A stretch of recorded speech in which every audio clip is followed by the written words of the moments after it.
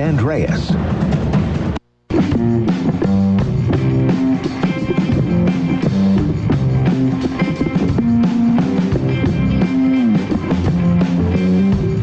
Thanks so much for tuning in to NL Newsday. It is Monday, the first day of the work week. So as always, pleased to welcome to the program Acumen Law's Kyla Lee. Kyla, how you doing here on this Monday? I'm great. Thank you for having me. No, always appreciate your time. All right, I wanted to start with an incident that occurred. It was almost a couple of weeks ago here now, but it was just kind of surfacing from what I saw anyway over the last couple of days. It seems to me, and this is just my general comments on this, but I feel like we're seeing an increase in human encounters with wildlife recently. I'm not really sure that it's actually any more than normal, but it feels like that's the case. We're seeing an increase in bear sightings here in Kamloops. We know about the Stanley Park coyotes. I mean, it just feels like more of these situations are making the news lately. And so to kind of go off of that theme, a dog owner literally hacked a cougar to death with a machete near West Kelowna on September the 22nd after the cougar attacked his dog, and that was all caught on video. The attack later posted to YouTube on September the 27th. It is pretty graphic, so if anyone's thinking of looking it up, there's my little warning to you. It is not necessarily the easiest thing to take in. Now, it says that the man killed this cougar lawfully. That's according to the Conservation Officer's Service, determined that he was the victim of an attack on his dog. The dog, unfortunately, has been reported dead as well due to the injuries sustained from this attack. Now, the reason I wanted to ask you about this, Kyla, is because, there's probably situations where killing wildlife in this kind of a manner would be illegal.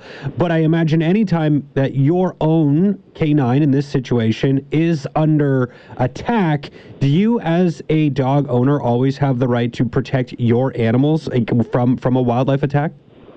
You do have the right to protect your animals from a wildlife attack. The attack has to be legitimate, though. It can't be just the possibility that an animal is going to attack. So you can't go preemptively strike an animal in order to prevent them from maybe attacking your pet or your animal. There has to be some sort of legitimate basis to believe that there is an imminent threat posed by that animal. So when you say legitimate threat, I mean, how legitimate are we talking? Like, because oftentimes we see, especially on a cougar attack in this kind of a situation, where it feels like it's threatening, but threatening doesn't necessarily mean an attack. It could just be protecting its own personal area that it lives in, or something like that. I don't know exactly the behavior of cougars, but there's probably certain situations where you have to almost wait for it to really be posing imminent danger, as opposed to just kind of being a little bit of a threat. Like, I'm just trying to gauge exactly how far one can go before having to actually wait for a bite to occur. Well, what the court and conservation officers will look at when investigating these issues, or when determining them, if there is a charge laid for destroying a piece of wildlife, the court will look at what was reasonable in the circumstances. So a reasonable person standing in the shoes of the individual who caused the harm to the wildlife, what would they have perceived as a result of that situation? It doesn't require perfection. It doesn't require necessarily that you were right. It just has to be that your belief was reasonable based on the information before you. And most people aren't experts in the way wildlife behaves. There's a big difference between running into a black bear versus a grizzly bear. Mm-hmm. But are you even going to be able to identify, if you're not familiar with wildlife, a black bear versus a grizzly bear when you're in the woods? A bear is a bear. Mm-hmm. And it might be perceived to be threatening when it's doing something that is perfectly normal behavior for bears that isn't threatening. And so it's asking the individual to behave in a way that is reasonable given the totality of the circumstances. Are people generally given the benefit of the doubt, given that, in this instance, everything was caught on camera, so it was pretty easy to find out, but that's probably not going to be the situation for most people, right? That's not going to be the situation for most people. And in most circumstances, individuals are not going to have it on camera. They're going to be often alone or in a secluded area with no witnesses to provide their version of events.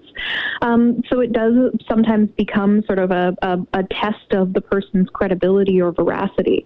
Thankfully, these incidents are relatively rare, and so we don't see a lot of people investigated in circumstances where there was a specific threat to them or their property as a result of a wild animal that they needed to act to protect.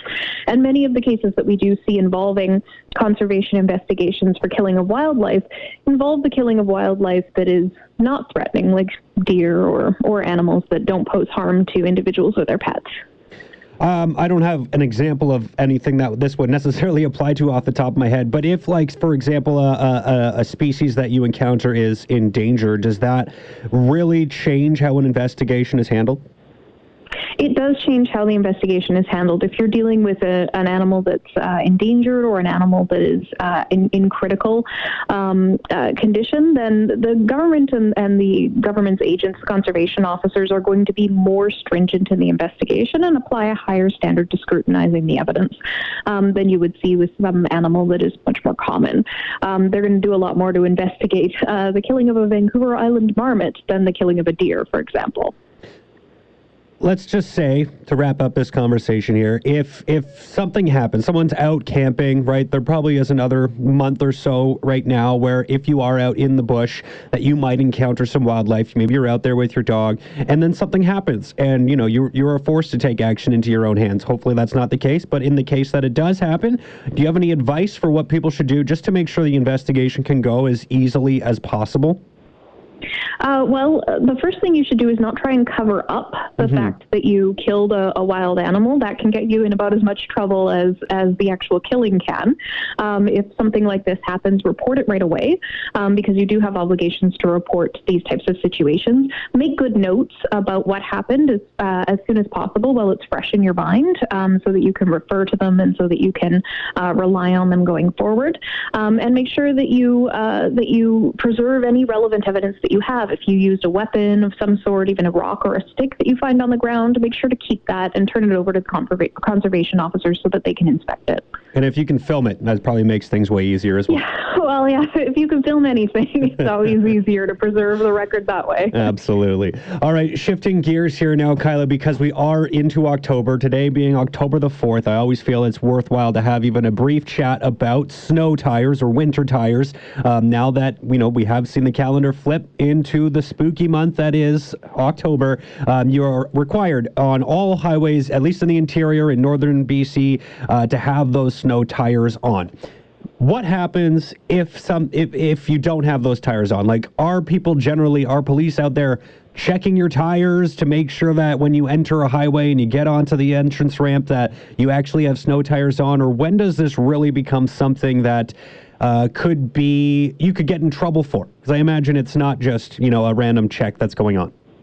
There are, in fact, random checks that go on to determine whether or not somebody has snow tires. They're not incredibly common, but every year there are a couple of roadblocks or random stops that take place just for the purposes of verifying whether somebody has the right tires on their vehicle. But for the most part, what you're going to expect to see is commercial vehicle safety enforcement officers enforcing this by and large when it comes to the commercial vehicles and the rules related to those. And those tickets are incredibly common. They can be very expensive, and you want to make sure if you're a commercial driver that you familiarize yourself with the rules that apply to you, because they're different than the rules that apply to your average everyday driver. Right. But you can be stopped, and the police can stop you to check that your vehicle is in compliance with the Motor Vehicle Act. So they can stop you randomly just to look at your tires and determine whether or not they comply and whether or not they're the correct tires for the driving conditions and for this time of year. Now, if you are caught without the proper tires, at least for, people out there like myself who are just using their car to get from point A to point B, this isn't a commercial activity by any stretch, you could face a fine of up to $121. I guess, does that get worse if you were found to be in a collision and you didn't have snow tires on? What happens then? Because I imagine that changes things a little bit outside of just a $120 fine.